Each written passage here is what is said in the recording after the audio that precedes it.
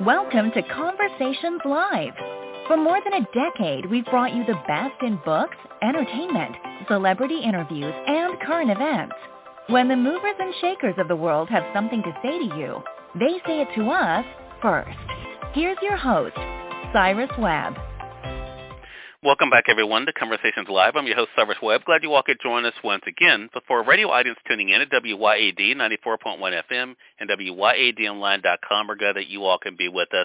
Also, tuning in to our friends at iHeartRadio, Amazon Music, and Blog Talk Radio. We're glad you all could be with us as well. We're excited to welcome Dr. David Unger to our broadcast today. We're going to talk to him about his mystery series that many people have gotten to call A Lesson. We will be talking to him about his newest book, A Lesson in Woo-Woo and Murder, what it's been like for him to write these books, to see the response, and, of course, literally to take the journey along with the characters from book to book as well. If you guys are just now finding out about the Lesson series, we'll remind you how you can get your own copies of it. David, thank you again for the time. Really do appreciate you stopping by. It's a pleasure to be talking with you. Looking forward to it. So, David, it's so cool the way this book was written, A Lesson in Woo-Woo and Murder. We're going to kind of talk more about that. But I want to talk about this experience for you because, as I mentioned, you are, a doctor. But what has it been like for you now in this career as a storyteller to see the way that people are responding to your mysteries? Well, when anyone responds positively, it's very gratifying. And I've been a educator. I'm a therapist. I'm not the kind of doctor that can give you what you really want, that you're going to see a doctor because you have pain over here or over there. I'm the one that's going to ask you how you feel about that. So, but I've been an educator and a therapist my whole career. I wrote 3 self-help books. But this was when I started the A Lesson series. It was my first attempt at writing fiction and my first attempt at writing mysteries. So I'm a mystery reader. So I kind of felt like, you're supposed to write what you know. And I sort of, as a reader, I knew mysteries. So I thought it would be a good genre for me to put my hand at. So let's talk about how you decided to write these books, because I think that's the interesting thing. When anyone who, even if A Lesson in Woo-Woo and Murder is their first book to read of yours, David, they're going to see, first of all, that the main character and the author share a lot of things in common, especially the name. So I want to talk about that. I mean, what was that like for you to decide who the main character of this series is going to be and then sharing your life with that person? All right. Well, let me take a step back and say, I was teaching at the university. I was teaching graduate students how to do therapy. I was teaching group therapy and how the process of psychotherapy. And the dean told me to come into her office one day. And you always get scared when the dean wants to talk to you. But I went in there, and she told me that the professor who was teaching the human sexuality course had an emergency and would not be able to teach the course. And she looked at me and said, "Will you teach this course?" Now, I was not prepared to teach a class on human sexuality, but I wanted to get on her good side, so I said, "Sure, I can teach that." And she said, "Great, it starts in a week." And I used that premise, and that's all true, what I just told you, but I used that premise to write my first book, A Lesson in Sex and Murder. And so everything in that book is fiction, but I went because I knew I had to learn about human sexuality to teach that course. And when I started to write the book, I knew, I need to learn about human sexuality, but I need to learn how to write a mystery. I need to learn we all need to learn about life and how to make our things as good as they can be.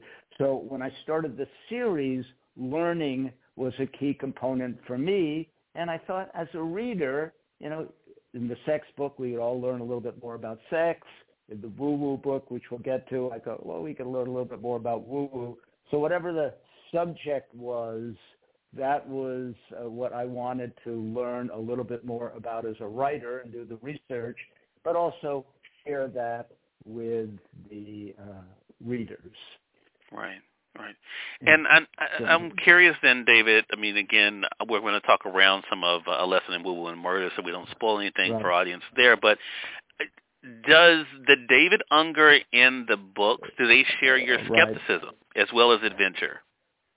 Well, what I say to people is if you read the books and you like the character, those qualities resemble me. And if you don't like the character, that's fiction. But I don't know if you've ever heard of a country western singer called Kinky Friedman, but in the 80s, he wrote a series of mysteries, and among his big fans are George Bush and Bill Clinton. And in real life, Kinky Friedman is a country western singer in Texas.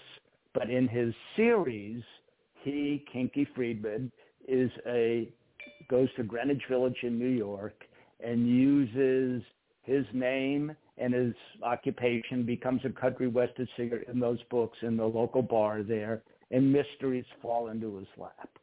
So I thought, well, if it was good enough for Kinky, good enough for George, good enough for Bill, it was good enough for me. And so that's what prompted me to make myself the main character in the book. The character is a therapist, they're an educator, and they, as I say, the qualities you like resemble me, and the others not so much. Yeah.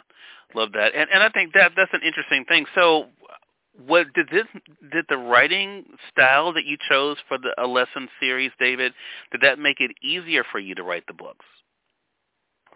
Well, I'm what they call a pantster, which P-A-N-T-S-T-E-R, and a pantster writes by the seat of their pants. Lest you think I'm the only one, Stephen King, Mark Twain, Ernest Hemingway, Raymond Chandler, all wrote some of their books by the seat of their pants. And what that means for me is when I start a book, I have a title. So I know it's going to be about woo-woo. I wrote one about music. I wrote one about baseball, cowboys, different topics. And so I know it's that. I have a sense of location. I may know one or two sentences about what I want to have happen, but the books are just as much a mystery to me as they are to the reader. And so that makes it a lot of fun for me because I don't know who's going to make it out alive. And I don't know who done it. And in a couple of my books, I didn't know who done it until right to the very end. And so that first draft, it's totally a mystery to me. Then when I go back for the second draft, third draft, I can fine-tune it a little bit and drop some hints and clues here and there. But being a pantster, it's all new to me as I write it, which is challenging, but it's, because some people have outlines and it's very clear they're going to write this scene and that scene and that scene. So, that might be easier for them. But for me, just letting the story, I'm a storyteller. So you tell a story and then this scene follows that scene, and I try to make it weave together and make sense and be enjoyable along the way. Yeah. Well, it definitely comes out in the newest book. I want to say for those who are just tuning in, either on the radio side or online, you're listening to Conversations Live.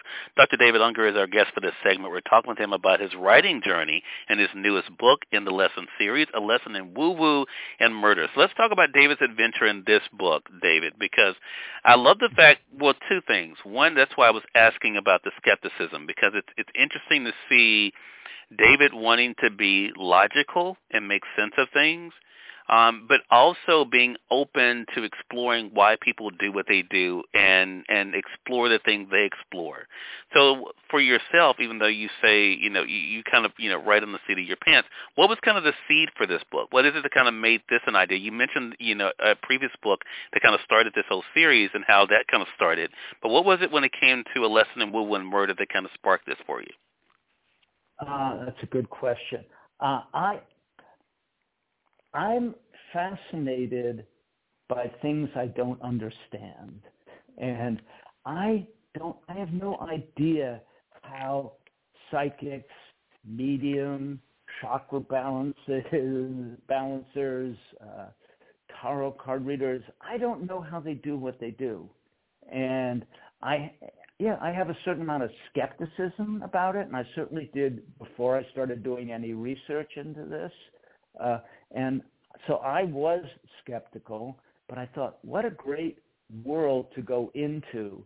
Back in the 80s, they had these events called Whole Life Expos, and they had all these, fringe healing practices there. They had speakers and vendors of different candles and crystals and all manner of things. And it was a world I didn't know, a world I didn't understand. But I thought, now here are people who, for the most part, have good hearts and good intentions. I'm sure there's some people in there that are in there for the buck, but they're trying to be helpers, healers in quote-unquote alternative ways.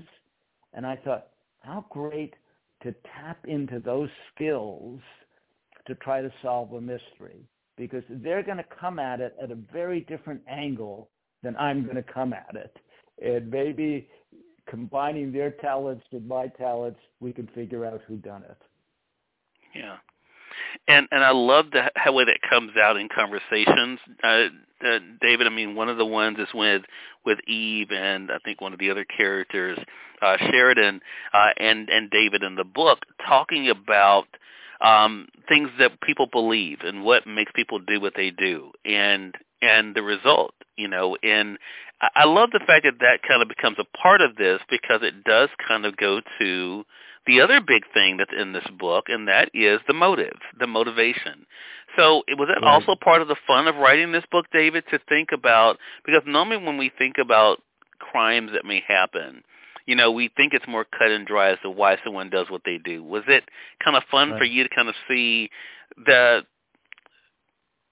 how vague sometimes it can be, I'll put it that way, as to why people choose to do what they do when it comes to right and wrong? Right. Well, of course, when I started, I had no idea who did what to whom, and I didn't know the motivation. So when I finished it, I had to go back and sort of put the motivation in there. But here's the thing I think about the woo-woo world, or about life, and about a lot of things.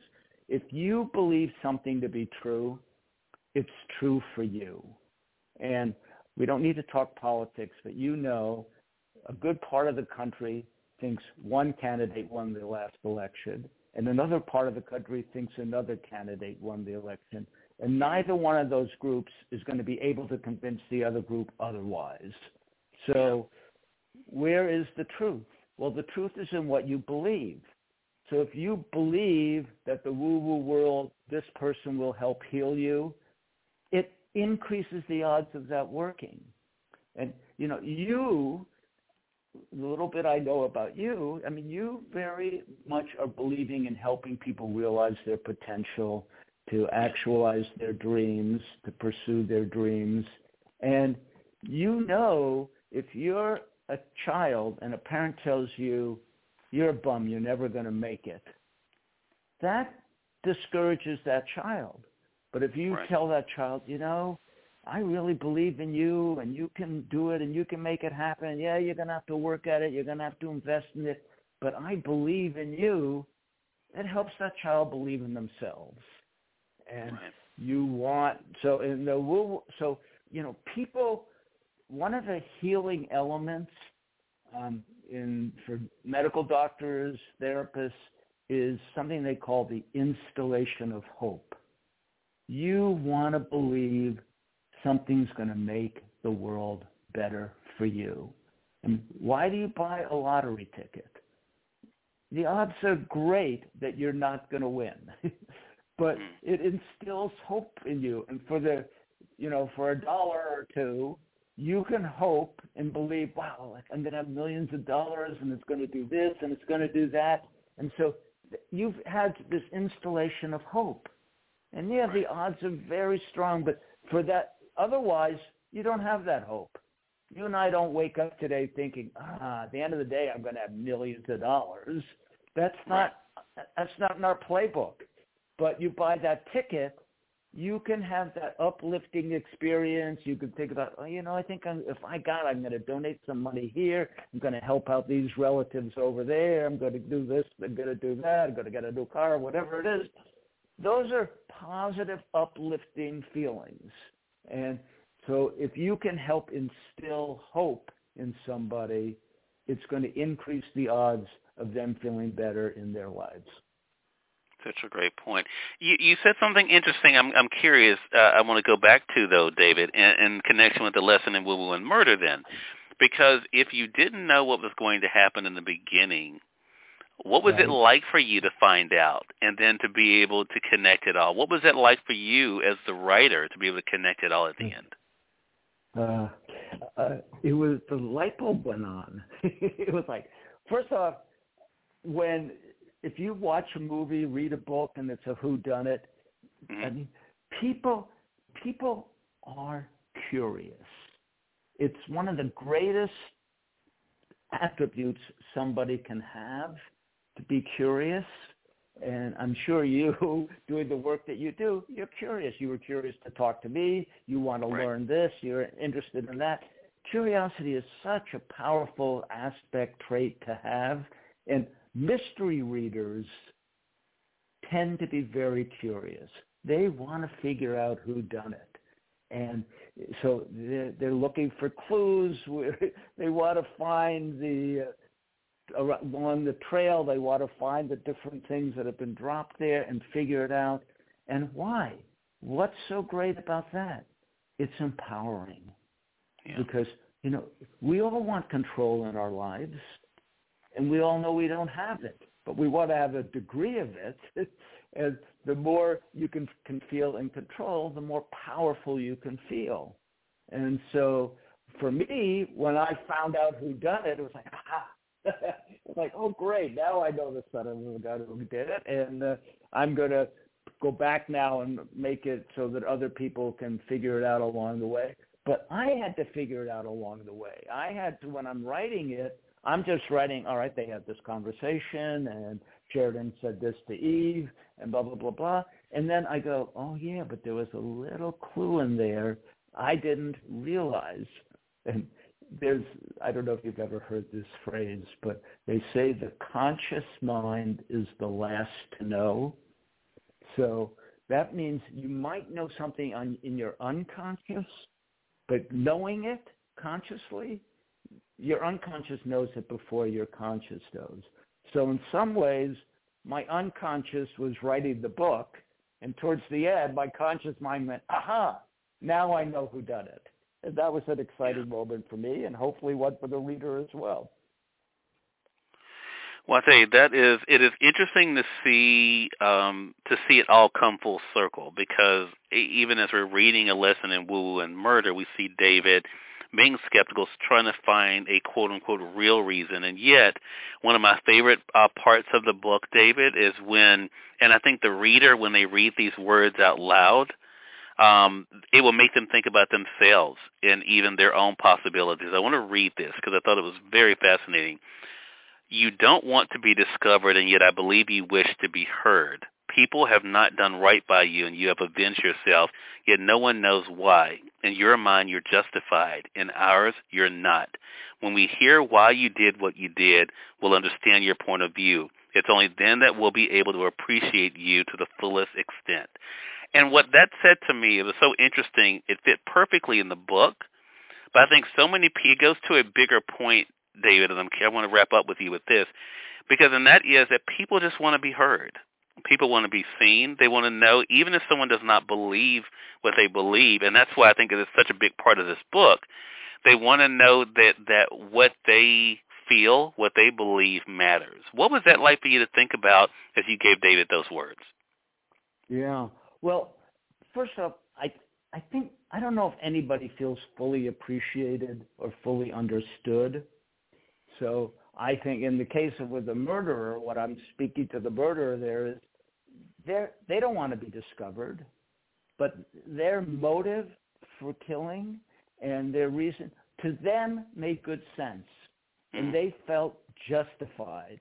But they can't go banter that around, so they have to sit on that. But I would think in their minds they go, well, if you understood why I did this, you'd understand why I did this, and you'd agree. You'd have done the same thing. And whether we would or wouldn't, I don't think we necessarily would, but I think they feel justified but unseen and unknown. And you and I, like when people acknowledge you and say to you, you know, you have a great radio show and you really bring a lot of knowledge to people and thank you, that feels really good for you, I'm sure. And it makes you feel like, I'm being seen, I'm being understood, and people want that. And I don't know, as I said at the beginning, I don't know anybody who gets too much of that. So anytime you can understand somebody, understand their point of view, have empathy for them, consideration for them, I think that's a feel-good for all of us. Yeah, such a great point, and such a great thing for our audience to think about as they then pick up their copy of A Lesson in Woo-Woo and Murder. Again, our guest has been Dr. David Unger. The book's available through our friends at Amazon.com. You all can get it there. But, David, you have a website as well. How can our audience stay connected with you? David Unger, UNGER, PhD.com. And I have a contact page there, and if people want to get on my mailing list, but they can also write me a question. I'm pretty good about responding to the inquiries that come my way, and I'm happy to connect with interested people anytime. All right, David, congratulations to you again. So glad we had a chance to chat, and looking forward to speaking with you on the next book. All right. Well, that'll be A Lesson in Dogs, a Murder. So people who like dogs will look forward to that. There you go. We have dog lovers out there. All right. Love that. Love that. Thank you, David. And we thank your audience for tuning in to another great segment of Conversations Live. Until next time, I'm your host, Cyrus Webb. As always, enjoy your day, enjoy your life, enjoy your world. Thank you all for choosing Conversations Live. Now let's go make today amazing. Take care.